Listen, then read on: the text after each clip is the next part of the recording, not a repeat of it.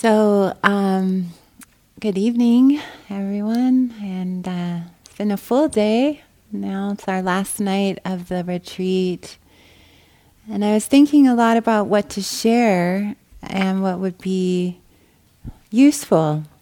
And it started to come to me that I really wanted to talk about faith and how we cultivate faith from many different perspectives. What happens when we lose faith in our lives and the meaning, and how from the Buddhist perspective, why does the Buddha say that faith is the seed of the path? There's a very strong emphasis on this quality. And also it's very sort of revered in a lot of the top lists. So it's, for those of you who are tracking that, it's one of the 5 spiritual faculties, the 5 powers. It's the first one, faith. I'll give you the other 4 just in case. Faith and vigor, mindfulness, concentration, and wisdom. These are the qualities of virtue that we cultivate on the path, and then they become transcendent, transformational. It's also, faith is one of the 4 streams of merit, which merit in many ways is kind of like our good karma bank account. Every time we're meditating and we're acting with a pure heart and body, speech and mind, or we do acts of kindness, generosity, even just the thought of love or the thought of somebody else is said to generate this kind of energy they call merit, right? So you have gained heaps here, right? If you're into that, belief, and there is something to that, sort of our good karma account, right? And the faith is a stream of that, because when one has a lot of faith, right, a lot of faith in the Dharma, a lot of faith in the practices, then they're acting in certain ways that would contribute to, I guess you could say, right conduct, ethical conduct, and also they would reap some of the fruit of that. Also faith, which I like the word a lot, is sada in Pali. This word faith is a prime factor in stream entry. And just to describe this really quickly, stream entry is basically, they say, when one enters this stream of freedom. Basically, it's where the mind is entered into stages of awakening that it doesn't fall back from. Right? It moves into a state of really radical purification. And so I also like the word stream entry, entering the stream of pure consciousness, right? Clear, awake, free, which is all of our birthright. It's important to say that. So some of the Buddha's words, and a lot of times in the Buddha's teachings too, he used the image of plowing land, because in ancient India, this is what was very common, the oxen and the sheep. And so there's a lot of metaphors using this. So I just want to read this from the Pali Canon. Faith is the seed, and practice is the rain. Wisdom is my yoke and plow. Modesty's the pole, the mind is the strap, mindfulness my plowshare and goad. You can see it's like how to get through, it's like this thing in the seed of faith. And I have to admit, I've been practicing for pretty intensively for almost 20 years. My first retreat was around 23. So I have had a lot of times where my faith was very strong, and then my faith would wane a little bit, right? I would kind of, and it's almost like the Buddha and I would have breakups. It's like, you don't get me anymore, Buddha. I'm not relating to you. We need a break for a while, right? I need to explore other, And of course, I want to emphasize something, that the Buddha is just us. I'm relating to my own mind. And so when I would have these breakups, there's some part of myself I'm pushing away, right? Or I'm confused, or I get hurt by life. And that creates like, wow, I thought I'm following a spiritual path. Why did someone steal my tires? I don't get it, right? We somehow think that like we're good, nothing ever unpleasant should happen, right? I practice meditation, I'm kind. We forget that we're in samsara. Everything is always happening to everybody, right? Just because we're a practitioner, yes, some really beautiful things happen for sure. But, we're living in this realm. And so at times I was thinking earlier, and it was so good because as a Dharma teacher, you're inspired to teach what you need to hear. So in some ways I'm teaching myself. In some ways I'm re-remembering this quality for myself. And as I was sitting earlier reflecting and reading some suttas and looking at this quality, I started to get really a lot of tears because I was reflecting on my first trip to India many years ago. And I went on this trip and I was meeting, and a lot of times I was with my friend who's also a teacher here, Temple Smith. Some of you probably know him. We've been dear friends for years and have pilgrimaged all over. And I was meeting him, and I was meeting other friends along the path. I was meeting another friend in Nepal. And to kind of go on this pilgrimage, usually you visit the 4 holy sites: the place where the Buddha was born, the place where the Buddha died, the place where the Buddha gave the first teachings, and the place where he attained full enlightenment, which is Bodh Gaya. And so we were doing a very traditional pilgrimage, and I was feeling a lot of faith as I was going along. And I remember I spent the big part of my trip, I spent almost a month in Bodh Gaya. And at the Bodhi tree, there is this beautiful it's a refuge, because Bodh Gaya is very intense, right? It's in the poorest state in India, Bihar, and it's just really, really, it's a lot of suffering there. And yet there's this beautiful place of a profound seat of awakening, and a pilgrimage place for people from all over the world who go, wanting to visit, wanting to offer prayers, wanting to go there for many different reasons. All walks of life come there. I saw everybody. I was international. But of course I saw the majority of Tibetan practitioners. And so we started to go there every day and spend many hours, as we do, and there's a beautiful garden, and there's a piece of the Bodhi tree, right, that was supposed to have been taken from the original. So there's a tree in the middle, and then there's the huge stupa, and then there's for those of you who haven't been there, there's kind of a walkway and gardens and all this grassy area. And on this grassy area, you see maybe about 300 or 400 people doing prostrations with prostration boards, right? And they're out there all day. And so it dawned on me about the 3rd or the 4th day, and we were spending hours there in the park, gathering, talking, reflecting, that I said, you know what? I want to offer 1,008 prostrations. And so, my friends were like, wow, great. So the next morning I got up and when you're doing a full Tibetan prostration, it's basically like a full sun salutation, right? You're tapping your forehead, you're tapping your third eye, you're tapping your heart has to lay flat. They all must touch. So your forehead needs to touch the ground, your heart needs to touch the ground, and then you kind of pull yourself up with your abs, right?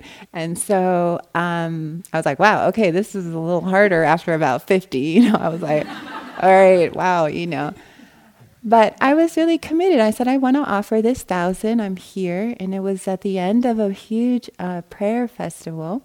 And there was about 500 monks and nuns. And it was a beautiful environment, because as I was coming through looking for a spot, I was between maybe a 90-year-old Tibetan woman and all these monastics and nuns, and everybody's praying, and we're facing the Bodhi tree, and there's pictures of the Buddhas everywhere, and there's somebody walking through with this huge thing of incense, just walking, like just kind of purifying all the prayers and chanting Om Mani Padme Hum, Om Mani Padme Hum, and there's people in the main part doing groups there also chanting the Heart Sutra, and all of this is like, it's sort of the backdrop, right, of this moment. And so I'm out there, and I just keep going with the prostrations, and I did 50, and then I would stop for a little bit, take a breath, and this devotion. And I started to wonder, like, as I see all these people hour after hour going, and then some beautiful person would come by and be like, chai, chai, and I'll be like, oh, chai, yeah, and it was like a marathon. But then I started to think, well, what am I bowing to? Why am I doing this, Spring? Why are you out here? And I would sit and reflect, for a moment, and I would say, wow, I'm bowing to this real possibility that I can end suffering. Like, I don't even, and I would have to define it with each bow. I would be like, what am I bowing to again? This idea of freedom, what is freedom? And I would think to myself, what am I taking refuge in here? And I would these tears were starting to come as each bow, and it was getting harder too, right? The physicality, the heat was coming, and I wasn't stopping, and no one else was either, right? And it was like sweat and tears, and like I was just saying, no, what am I bowing to? I'm bowing to some faith in something so much bigger than what I know, than where I came from, right? That the story is so much bigger than where I started. Like the story of this poor girl from, LA and gang area. It's like, oh God, that is one story, but that's not the big one. Right? And I started to just feel this power. And so I did that. I ended up out there for many hours. I got up the next day and I went again. And still I was in a very deep state of reflecting, like, what is this Buddha nature? Is this quality in me? Is freedom possible? And so I was out there again, and I was continued to bow, and it was really funny because I was there also. My friends, were staying at the same hostel, so they were circumambulating, and I remember, so they were going around, so they could see me down like with everybody else in the sea of people. And so I remember I was in this really profound moment, like looking at the tree, tired, but just kept, doing prostrations. And then I hear this voice that's like, go Springers, right? And I look up and like my friends are over there like, and I was like, right. Thanks guys. I was in the deepest moment of my life and they were like, you could do it. And even that became part of it, it was like, that made me cry, it was like, what am I doing and where am I going? Where are we trying to go here? With my little group that we were so like freedom, but where are we going?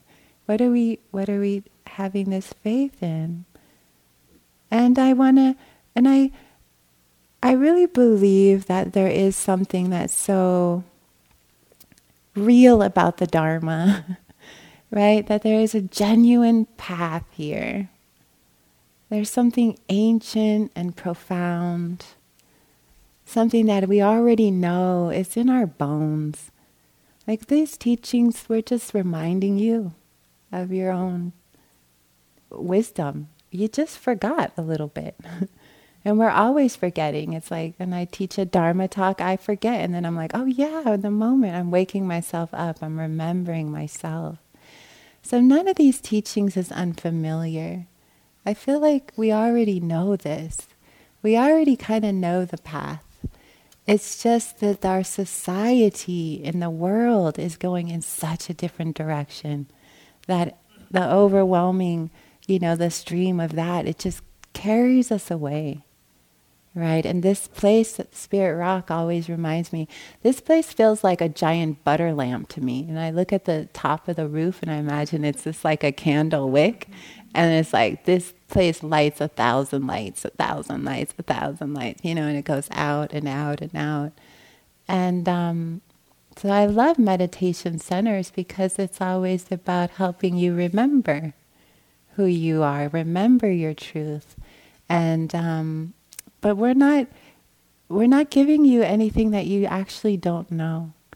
And the Buddha, there's this one teaching where it's described and where it's a path that has been covered over. So if we didn't go every year or every so often and clear these paths again, over time they would become lost, right? Right? It's like any path through the woods. It has to be constantly managed, right? To keep it walkable, put the signpost up.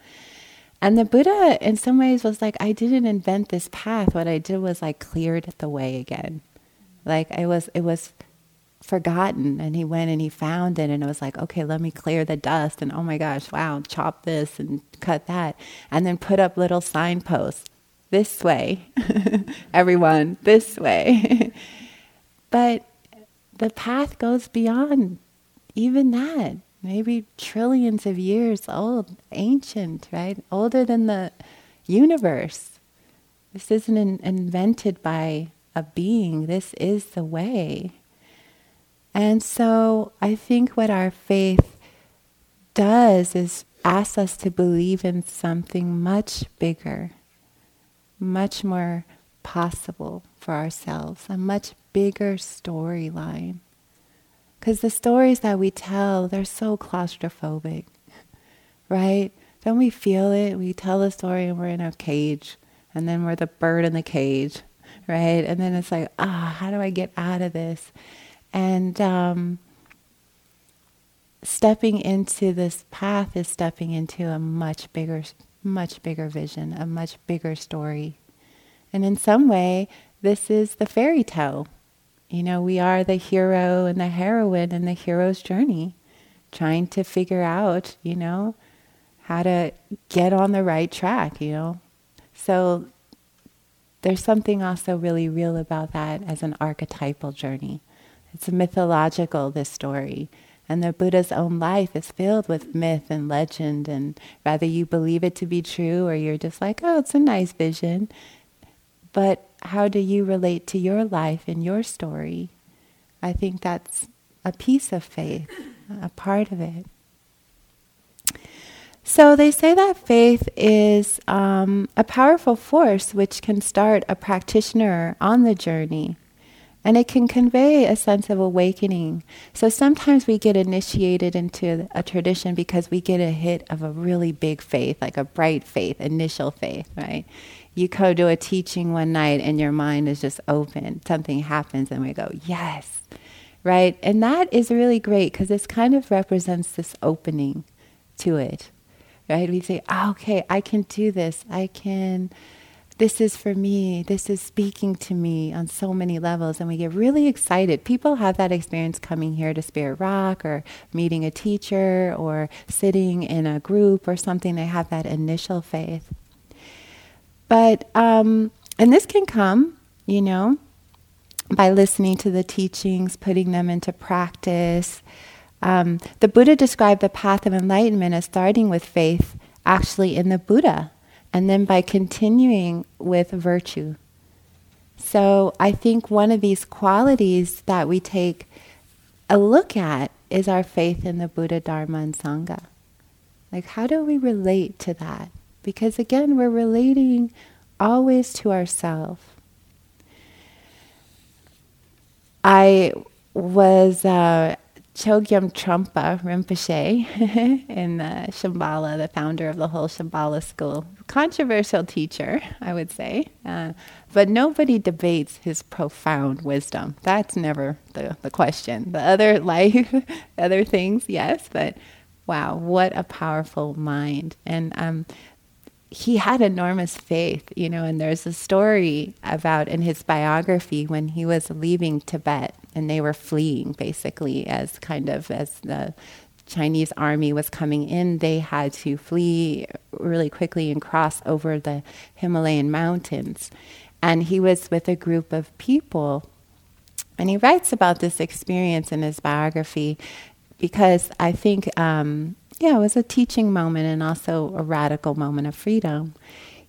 As he was crossing, they were attacked by the military. And they had already heard everything that was happening. And they were particularly, the military was looking for lamas to very much kind of, you know, harm, right? Kill them, right? They had a particular, you know, because they felt like they were propagating lies, right? So they had a particular view of that. So he was this great incarnated lama, very revered and respected. So as they were leaving and they had their they're being tracked, and there's gunshots, and his whole party scatters, and it becomes just him and his attendant that gets separated from the group, and they're hiding behind this bush. They're sitting behind this bush, and they see the military guys looking for them, and they see them going right, they see them going left, and they're like, okay, this is it, right? And then it dawns on them as they're sitting behind this bush that the bush had no leaves on it. And they're like, it's just sticks. And they're like, why are we being seen here, right? Like, this is crazy. They're looking right at us.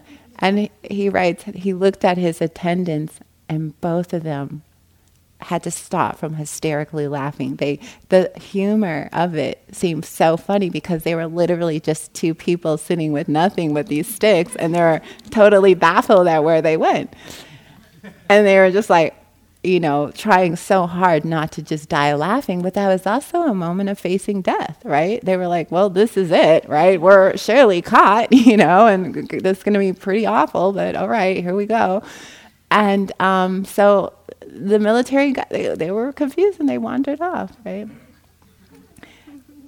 And so the reflection was that, it was like, wow, this really profound faith was like a protection. Right, there was some magic that happened right there. Like they were obscured; they were not able to be seen. Right, something happened in that moment, and he was able to escape. And as we know, my gosh, Trump, regardless of controversy, has started a worldwide movement. Right, there was something that was supposed to happen there. And I think one of the things is when we have faith too, we're also open to magic because we're trusting life. We trust the moment. We trust that what is happening is okay, workable, and on time. And I think that, when we get past the initial bright faith, we have to find a deeper sense of who we are, a deeper sense of trusting the practice. Do you feel like you trust your practice yet? Yeah, it's like it grows, right? Some people are like, yeah, some people are like, I don't know yet, right? That we have everything that we need to meet this moment, but we pull back. We're uncertain, right? A quality of doubt seeps in. Doubt and where is this going? We get afraid. We pull away. We don't trust. And so a lot of our journey becomes about trusting that everything is arising as it should be. Can I let go of the worry mind? Can I let go of all the list and the control? I think Northerners particularly we're control freaks, huh? I spent a year in Peru not that long ago, and I lived with indigenous communities. And granted, they're extreme. They have no sense of time. Like if you need something, you have to go get the person. Often I would be working with healers. I'd be like, okay, I have to go they don't, if I say, can you be here at 5 o'clock? Well, so-and-so came over, and then I had to help them. And then you never know what happened. And then another thing, it's all logical why that time made no sense. They didn't live in, but the sense of ease of this kind of trust, now whether it's delusional or liberating, I don't know, but wow, it's so different. It's just like, okay, yeah, we're going to get to it. Yeah, we're going to work on that. Just let's have a fiesta for a few hours. Don't be too worried. Often I think, all right, working, and they're like, gosh, you're so worried. It's all going to work out here. It might just happen tomorrow, right? Not now, right? And so there's a lot of, I think, letting go and traveling to other places, because we lose ourselves in our list, our time, our schedule, our this has to happen right now, this has to happen. And this kind of way that we approach that is how we approach our meditation, right? It's how we work with our mind. And our meditation practice is not beholden to our wishes at all. In fact, it's not even on that track. Right? When we try to build up a sense of self, we try to grasp on, we try to accumulate something, it all crashes. It's like we try to build on, hold on, grasp on, and then it's like we just built something we thought was solid, but it was just a house of cards. Right? And the one slip, it's all tumbled. So this faith becomes a really important piece because it gives us faith that everything is okay. I think there's a deeper sense of okayness. You know, it's almost like when I first came into practice, there's this alarm button that's going on, like a fire alarm. And that's really the ego's favorite game. It sits in the moment like this, you're feeling peace, and it goes, something's wrong. And then that moment of something, all the anxiety, all the, right? And then we're off on a treasure hunt, right? Is it this? Is it that? Is it that? Right? And the suffering kind of comes out of that.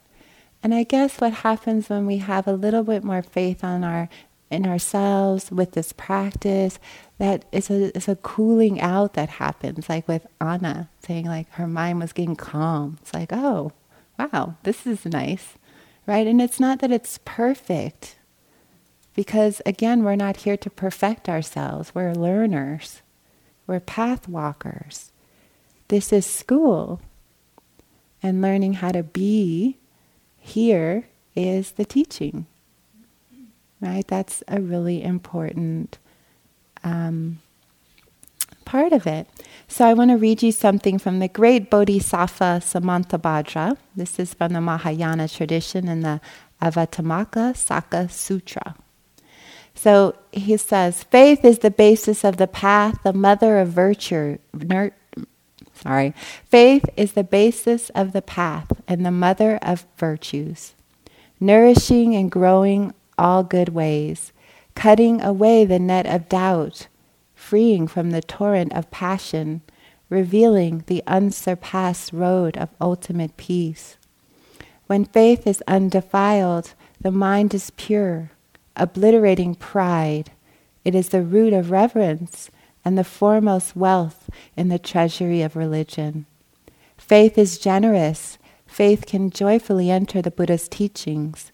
Faith can increase knowledge and virtue. Faith can ensure arrival at enlightenment. Faith can go beyond the pathways of demons and reveal the unsurpassed road of liberation.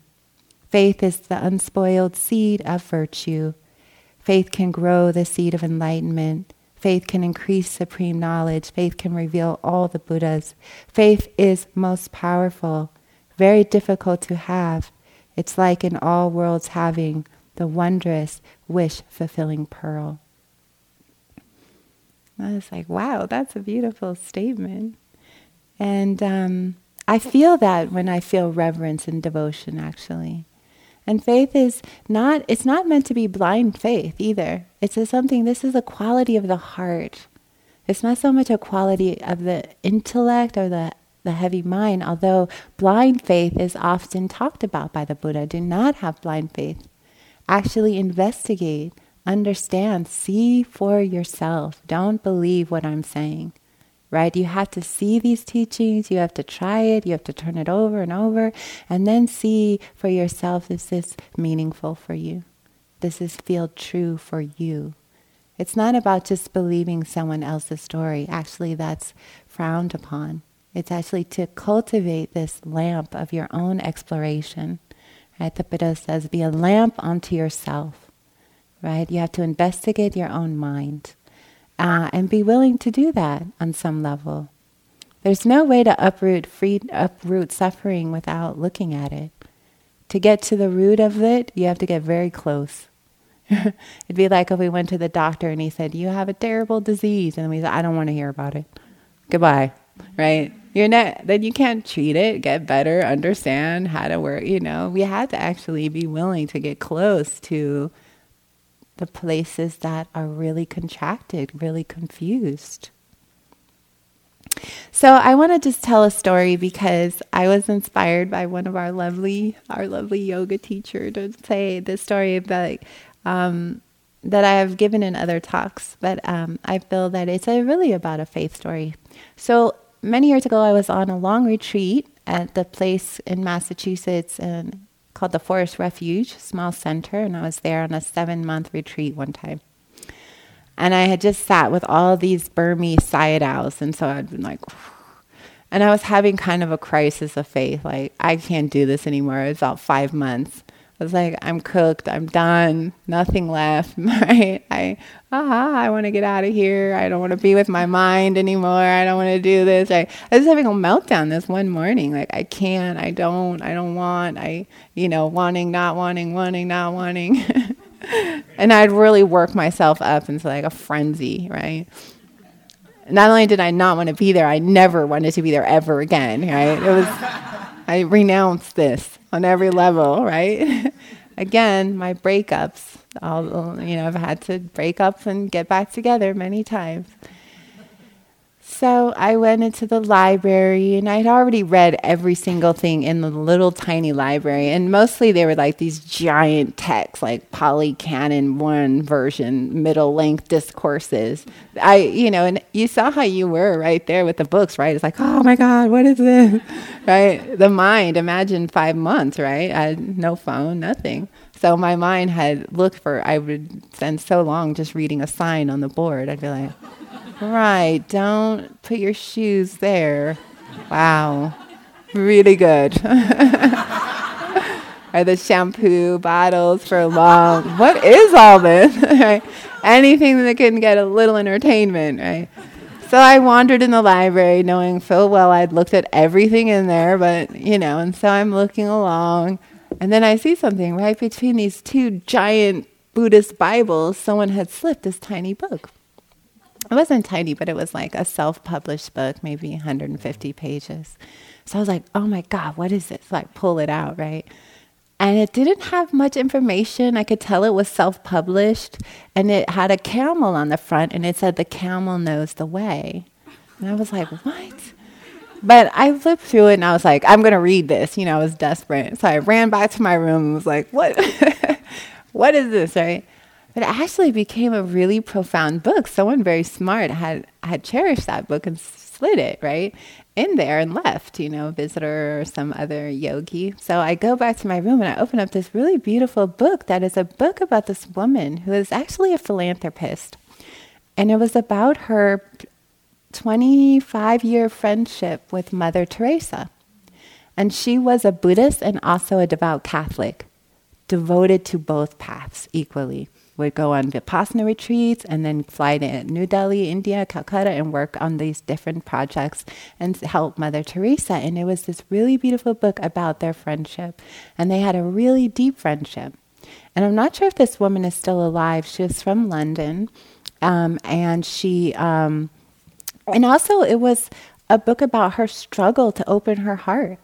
It was a real account. She would go work with Mother Teresa, and she felt like Mother Teresa would just break her down, like keep opening to compassion. And she would just get so overwhelmed with the projects and the work and the seeing the suffering. And, she would run off, and then she would come back, and then she would run off. So she actually was very wealthy, and she was older and fragile, actually. And so one day she got so tired of it. She was like, I can't have any more compassion. I can't take it. And she ran off, and she decided that she wanted to do a pilgrimage across the desert, which is, I think, very typical for Christian mystics, and to reenact certain things, and the mysticism of the Middle East and the Desert Fathers. And, it's a big part. Traveling through the desert, it's a journey. So she had arranged to have a guide and have everything set up, and she, and the guide and how she described the guide and the son was, they didn't really speak that much English. So it was a lot of kind of gesturing, and it had all been arranged and everything. So anyway, they were going to take her on this 18-day trek, and they had camels. So she was going to ride on this camel and all this, So they, I don't know, maybe 5 or 6 days into the trip, and they're in the middle of nowhere. And they would basically get up as the sun rose and get tea and breakfast, and then ride on the camels and stop at different times. And then the sundown, she would read and write, and the father and son would kind of have a fire and talk. And they were all very polite to each other, but since she didn't speak their language, it was a little bit of a distance there, obviously. So one morning they get up and everything's going as normal. They put her on the camels. They put all the provisions on there. And then they start to turn around and go the opposite direction. And she's going, hello, wait, where are you going? And he knew this one English line very clearly. He said, oh, the camel knows the way. And starts leaving her there, right? And then she just went into like crying, screaming, I'm going to die. What? I paid you to take me to the next place. You're my guide, and they were gone. Basically, they didn't respond. That was like, and they smacked the camel on the butt. That was like, and it started walking, right? Right before he said the camel knows the way, smacked it. So the camel's walking and she's there. And this chapter is describing the next 15 hours on this camel of, I'm dying out here, I've been abandoned, to, oh my God, how could this happen? She was terrified to get off the camel. She was going through her old life, and why did this happen? Every possible review you could do, right? And she's crying and raging, how could they do this? There's no way for a woman of my age to die out here. Bandits could come, all these stories. You could imagine being alone. And she saw no one. And she's going through all this. At one point, it was even like she was so scared. She had water and a little bit of stuff with her, but she didn't want to get off the camel because she wasn't really in that great of condition. So she just like peed on the camel, and like it was like on and on, this like horror story, right? And while she's just going through all this, the camel is just slowly walking. And she's convinced, how could this camel, there's nowhere to tell the time, direction, nothing. This is impossible. It's just a desert. So finally, after maybe 8 or 10 hours, she just gets so tired of that. She starts thinking of Mother Teresa and the Buddha and all the teachers that she had met in her life. She started reflecting on the Dharma. She started reflecting on Jesus and the love that she felt that she could open to when she had this heart of compassion. And she thought about all the things Mother Teresa would say to her while they were sipping tea about faith and trust, right? And she's like, oh my gosh, okay, I'm all right. And she reconciled for those few hours just dying out there. She's like, if this is how I'm going to die, I'm going to die with these memories of all this beauty I've had in my life, and these teachings, in this path. And I'm going to die with prayers of love and devotion on my lips. I'm not going to go out as a screaming, raving, hysterical mess, right? And she was just totally fine with this camel will just go until she starves to death or falls. Like, she really had come to complete letting go, right? So, and then there had happened, she sees the sun in the sky, it's starting to move, it's like darkness, and she's just, okay, this is it, and she just singing at that point, completely, just holding Mother Teresa in one hand and the Buddha in the other in her heart. And sure enough, so she's just lying, getting tired, obviously exhausted from that kind of day. But she sees these twinkling of these lights out in the distance. And as she's walking along, the camel's getting closer and closer. And she's like, oh my gosh, wait a minute. And then the camel's getting closer and closer. And exactly on time, not a moment later, the camel pulled up in the exact spot. It knew the way. So that was a moment where I really, really needed to hear that, right? Because it was like the heart knows the way, and I think that we just need to trust our heart. There's this GPS system on it. And if we listen to it and we're present and we attune to it, through the body, and we're willing to listen and be guided, right? To be guided, to trust what's happening, even when it's like, oh my gosh, I'm going to die. This is confusing. What's going on, right? To just hold on, be patient, and trust. I think something really profound comes from that. So I needed to hear that story, and it was really helpful for me because I had felt like I had lost my way a bit. And sometimes we lose our faith for periods of times. Like I remember my sister when she was very young, she was in her early 20s, she had met a very beautiful teacher, a psychologist. He was a Western man. And he was in his 50s and she was in her 20s at the time, and she became a very devoted student of his. And he would do these workshops up in the mountains, and she would go up there, and she became very dedicated and felt like she was getting so much out of it. And he became almost like a father figure for her. She was organizing events for him, and she was getting so much better. She was just healing from all this childhood stuff and helping others do these small workshops. It's kind of more like Gestalt-based therapy, a little bit like kind of radical stuff. And out of the blue, he killed himself. And then my sister's faith was shattered for 10 years. She couldn't believe in teachers anymore. She was like, he was teaching workshops called Befriend Your Life, right? And she understands now that he had been in love with a woman who wasn't reciprocating that. But the shock of that led to this severing of faith, like a destruction of it in some way. And she was devastated for a couple of years. It was just like she couldn't even say his name, right? And of course, my sister, my mother, we had known him, so we also couldn't believe that this was like nothing in that person's character. So sometimes what happens is our faith is destroyed by a trauma. We no longer trust the universe. It's like, no, you're not on my side.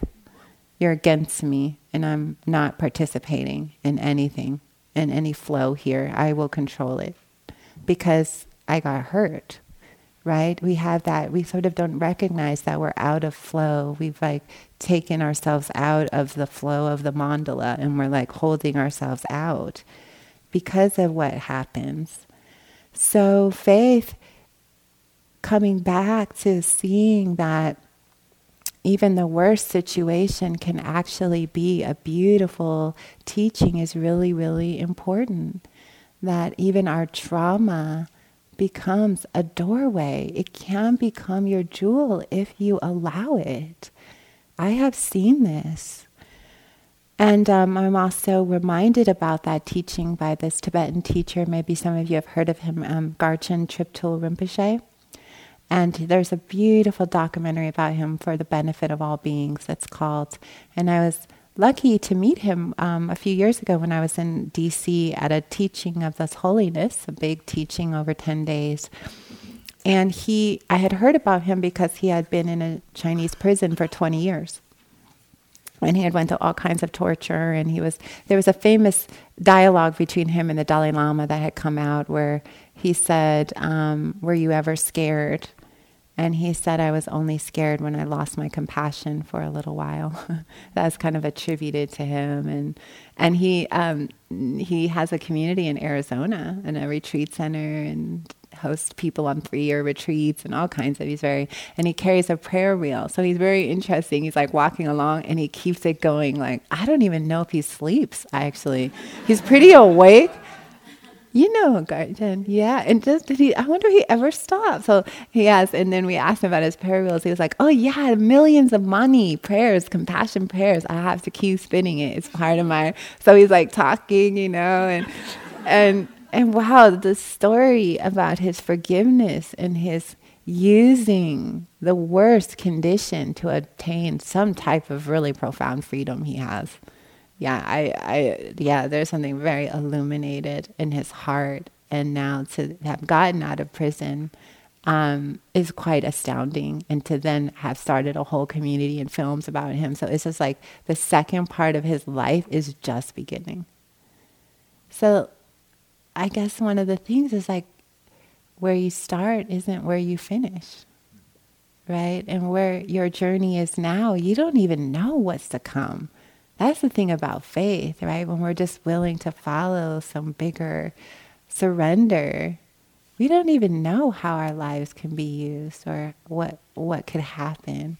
This is like only the beginning chapters have been written here. This is like, we're still in the early part, right? It feels like so much more.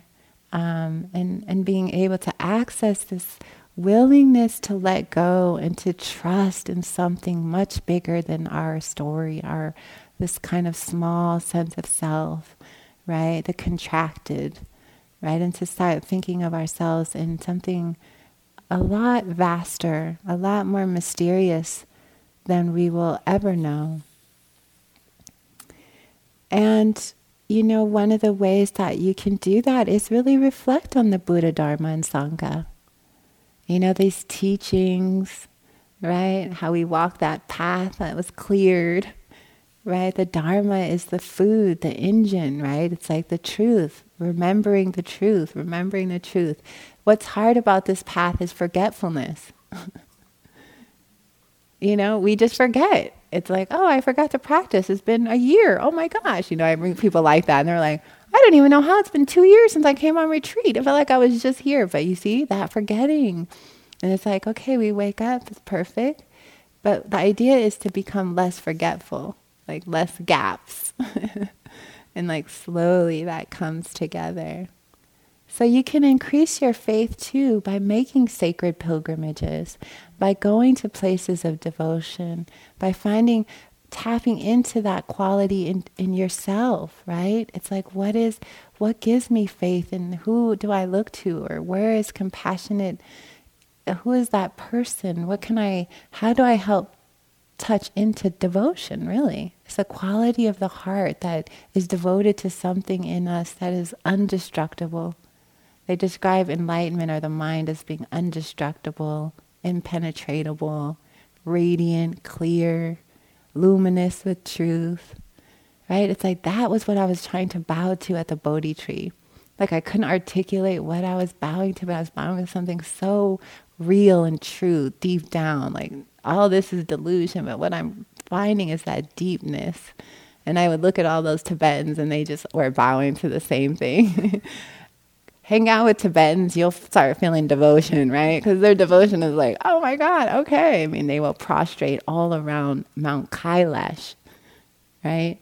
A journey of unbelievable intensity on their knees the whole way, touching their head, right? As a sense of like bowing to this spirit in them, this quality. So we find our own way with it. And you will find yours, and trusting in yourself. The beautiful thing, the last thing I'll say is that this retreat is so much about feeling your body, and your body is half of that. All of that really is that ability to feel your heart. Because again, it's your heart that is going to lead you. And when we override it, suffering is going to happen sometimes, right? When we're not listening to that attunement. Because here is all the devotion. Here is the devoted to the divine. Here is we're caught up in forgetting, right? But your heart, it's loyal to the deepest truth. It's like my loyalty is with liberation and freedom. Because our heart longs to be free, doesn't it? Its nature is to be free. When it can't be free, it gets sick. Right? It gets ill, terminal. It's like, if I can't open, then what am I doing? Like, I can't. So trust that too, that we have that real potential. And I bow to that in myself all the time. I'm trying so hard to just find these layers and open more to truth, to beauty, to the Dharma, to the Buddha nature, and not only myself, but in all humanity, even if they're completely confused. Still, it's like there's some light in there, I know it, because it's in every being, every single being. And then to take the joy in all the people who are walking that path. Isn't it fun to run in? And I was in Asia, I love to run into other devoted people along the way. It's like, oh yeah, we're all friends here. We've probably done this for lifetimes together. People often someone just came up and said, I know you. And I'm like, yeah, we've done this lifetimes. It just came out. It was like, that seems obvious to me. I'm not just saying that. We've done this. This is like, yeah, we're just reading on this brink of time again. Now I'm reminding you. Remember in the past, you reminded me. Maybe we reversed,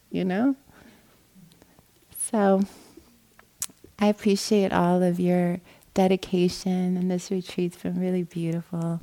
And I hope that this was helpful in some way for leaving and going out into this world that we all are a part of. So thank you for your kind attention. And we'll do the classic, let's sit for a moment, huh? We have to.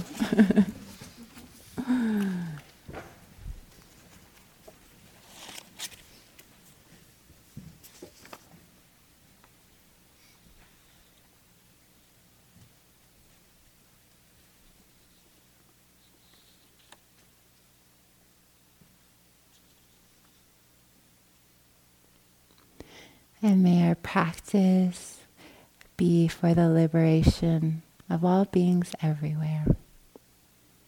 Om Mani Padme Hum.